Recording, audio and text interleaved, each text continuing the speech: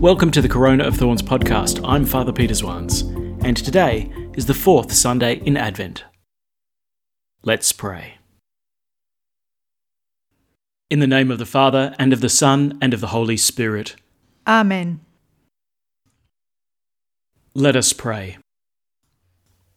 Pour forth, we beseech you, O Lord, your grace into our hearts, that we, to whom the incarnation of Christ your Son was made known by the message of an angel, may, by his passion and cross, be brought to the glory of his resurrection, who lives and reigns with you in the unity of the Holy Spirit, God, for ever and ever. Amen. A reading from the prophet Micah. The Lord says this, You, Bethlehem, Ephrathah, the least of the clans of Judah, out of you will be born for me, the one who is to rule over Israel. His origin goes back to the distant past, to the days of old. The Lord is therefore going to abandon them till the time when she who is to give birth gives birth. Then the remnant of his brothers will come back to the sons of Israel.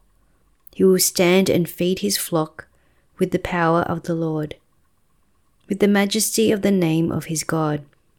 They will live secure, for from then on he will extend his power to the ends of the land.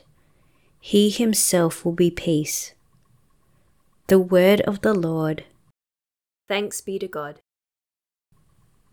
Lord, make us turn to you. Let us see your face, and we shall be saved. Lord, make us turn to you. Let us see your face, and we shall be saved. O Shepherd of Israel, hear us. Shine forth from all your cherubim throne. O Lord, rouse up your might. O Lord, come to our help. Lord, make us turn to you. Let us see your face, and we shall be saved. God of hosts, turn again, we implore. Look down from heaven and see. Visit this vine and protect it, the vine your right hand has planted. Lord, make us turn to you. Let us see your face, and we shall be saved. May your hand be on the man you have chosen, the man you have given your strength, and we shall never forsake you again. Give us life, that we may call upon your name. Lord, make us turn to you. Let us see your face, and we shall be saved. A reading from the letter to the Hebrews.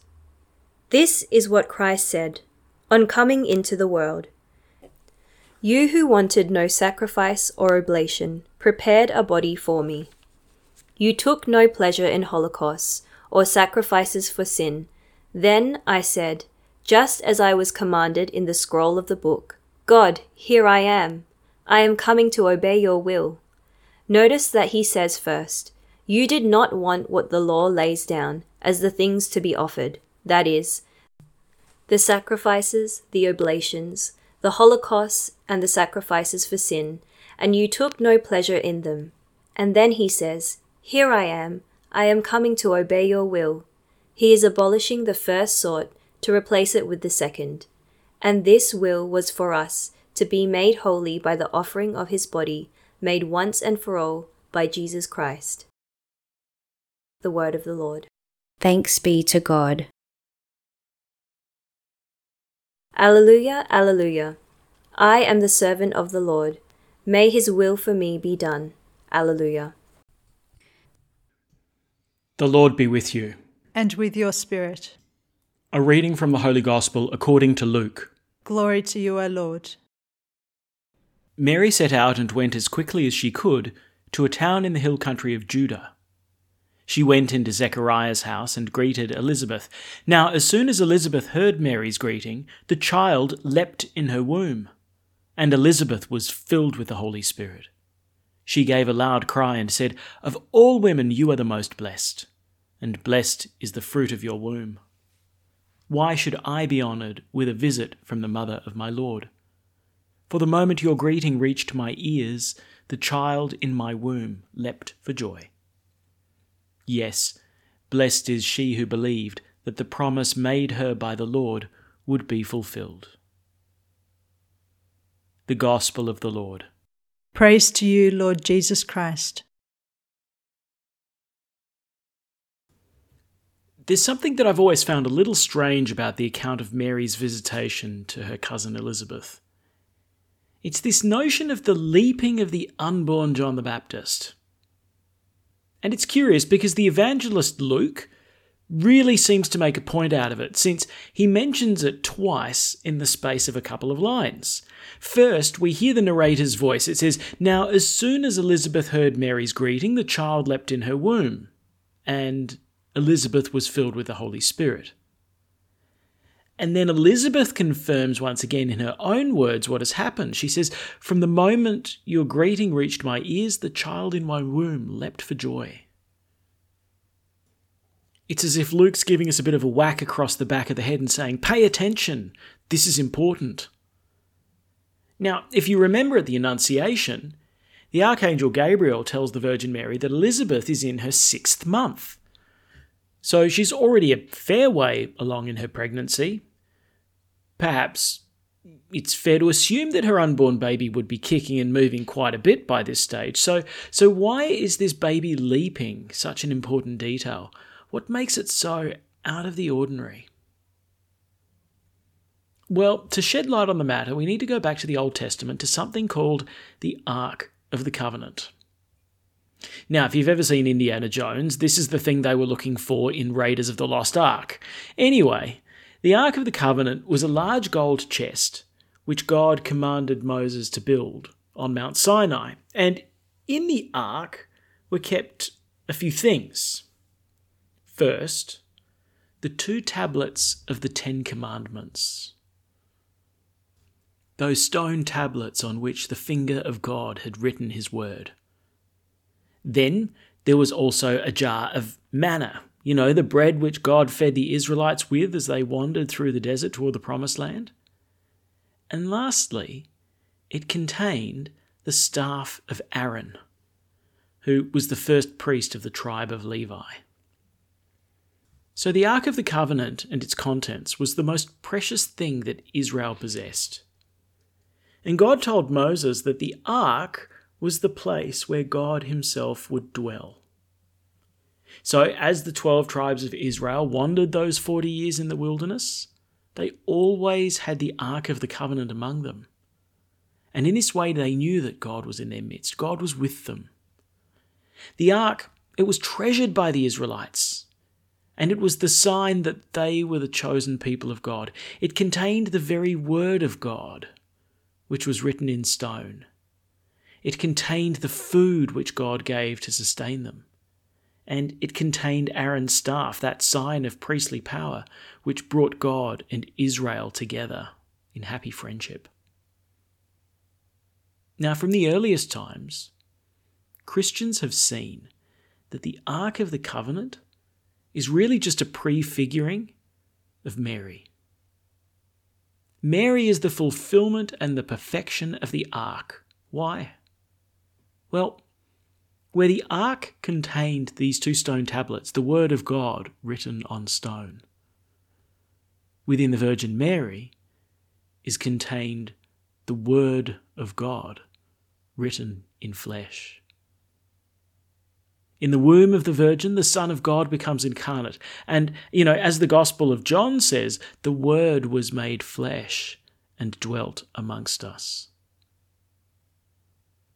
Now, where the Ark of the Covenant contained the manna in the desert, Mary contains the bread of life. The manna in the desert fed the Israelites to sustain them in their journey to the Promised Land. But within the Virgin Mary is the body of Christ, the true bread come down from heaven, who would nourish our journey, not to Palestine, but to the true Promised Land of heaven. Within the Ark of the Covenant was the staff of Aaron, a symbol of his priesthood. But contained within Mary's womb is the true high priest, the one who would reconcile the world with God. Christ, the true mediator between God and man, because he is both God and man.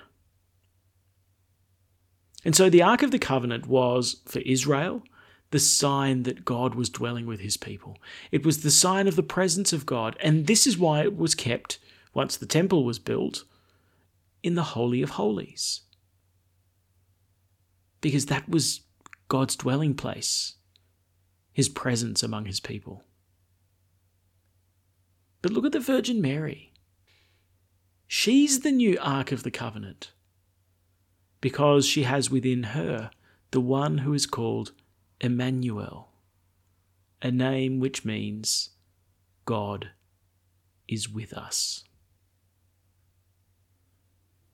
You know, when we pray the Litany of Our Lady, the Litany of Loretto, one of the titles we give Mary is Ark of the Covenant, precisely because she is the new and perfect Ark.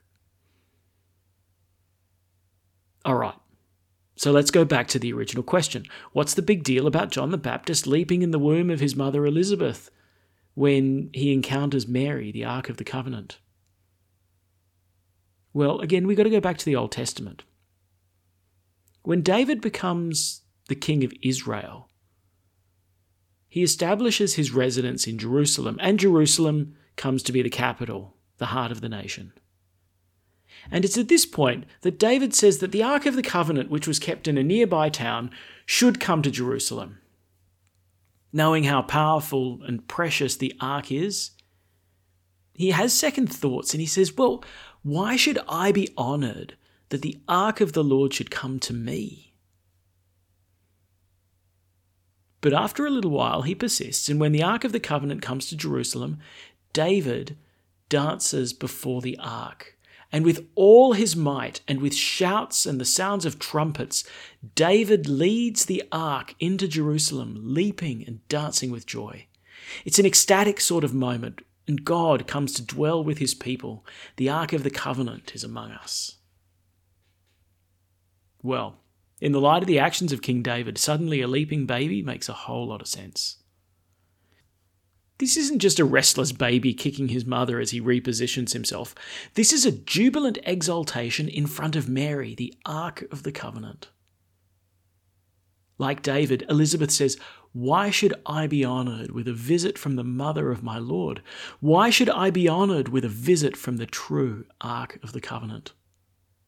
And like David, John the Baptist leaps in delight before this Ark of the Covenant, this virgin who is with child, the definitive sign that God is with us.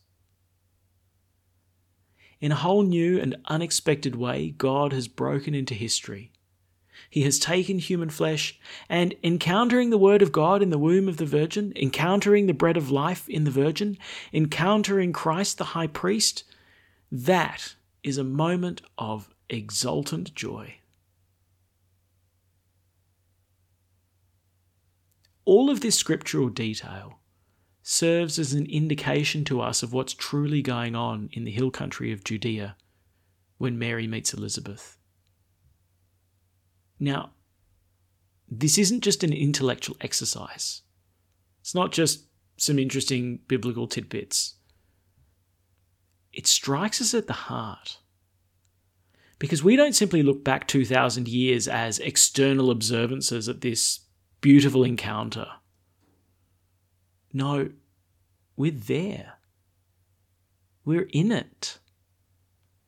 Because the joy of Elizabeth, the joy of John the Baptist, is exactly the kind of joy that should be inspired within each of us when we meet the Virgin who is with child.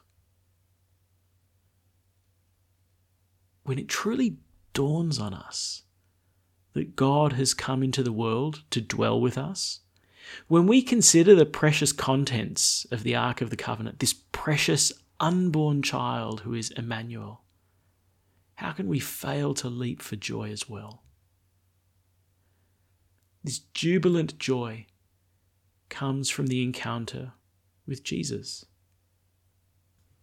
And all through Advent, we've waited with expectation. We've desired the coming of the Lord. And here in the Gospel, we see what happens when the expectation of Elizabeth meets the expected one in Jesus. when the desire of Elizabeth meets the desired one in Jesus. The result is sheer delight. And this is the grace that we ask from our Lord Jesus for Christmas Day. That through prayer we might encounter the one for whom we have waited with longing and desire. And it seems to me that this last week of Advent, the Church is telling us to turn especially to Mary, the Ark of the Covenant, the bringer of Emmanuel, God with us. Let's ask her to bless this week of preparation for the Nativity of the Lord, so that she may come visit us with her most precious cargo, with Jesus, the one who causes us to leap for joy. In 2005, Pope Benedict said this: "Joy is the true gift of Christmas, not the expensive gifts that call for time and money." And it's this joy that's to be found in encountering Jesus himself, brought to us in the hands of Mary, his mother.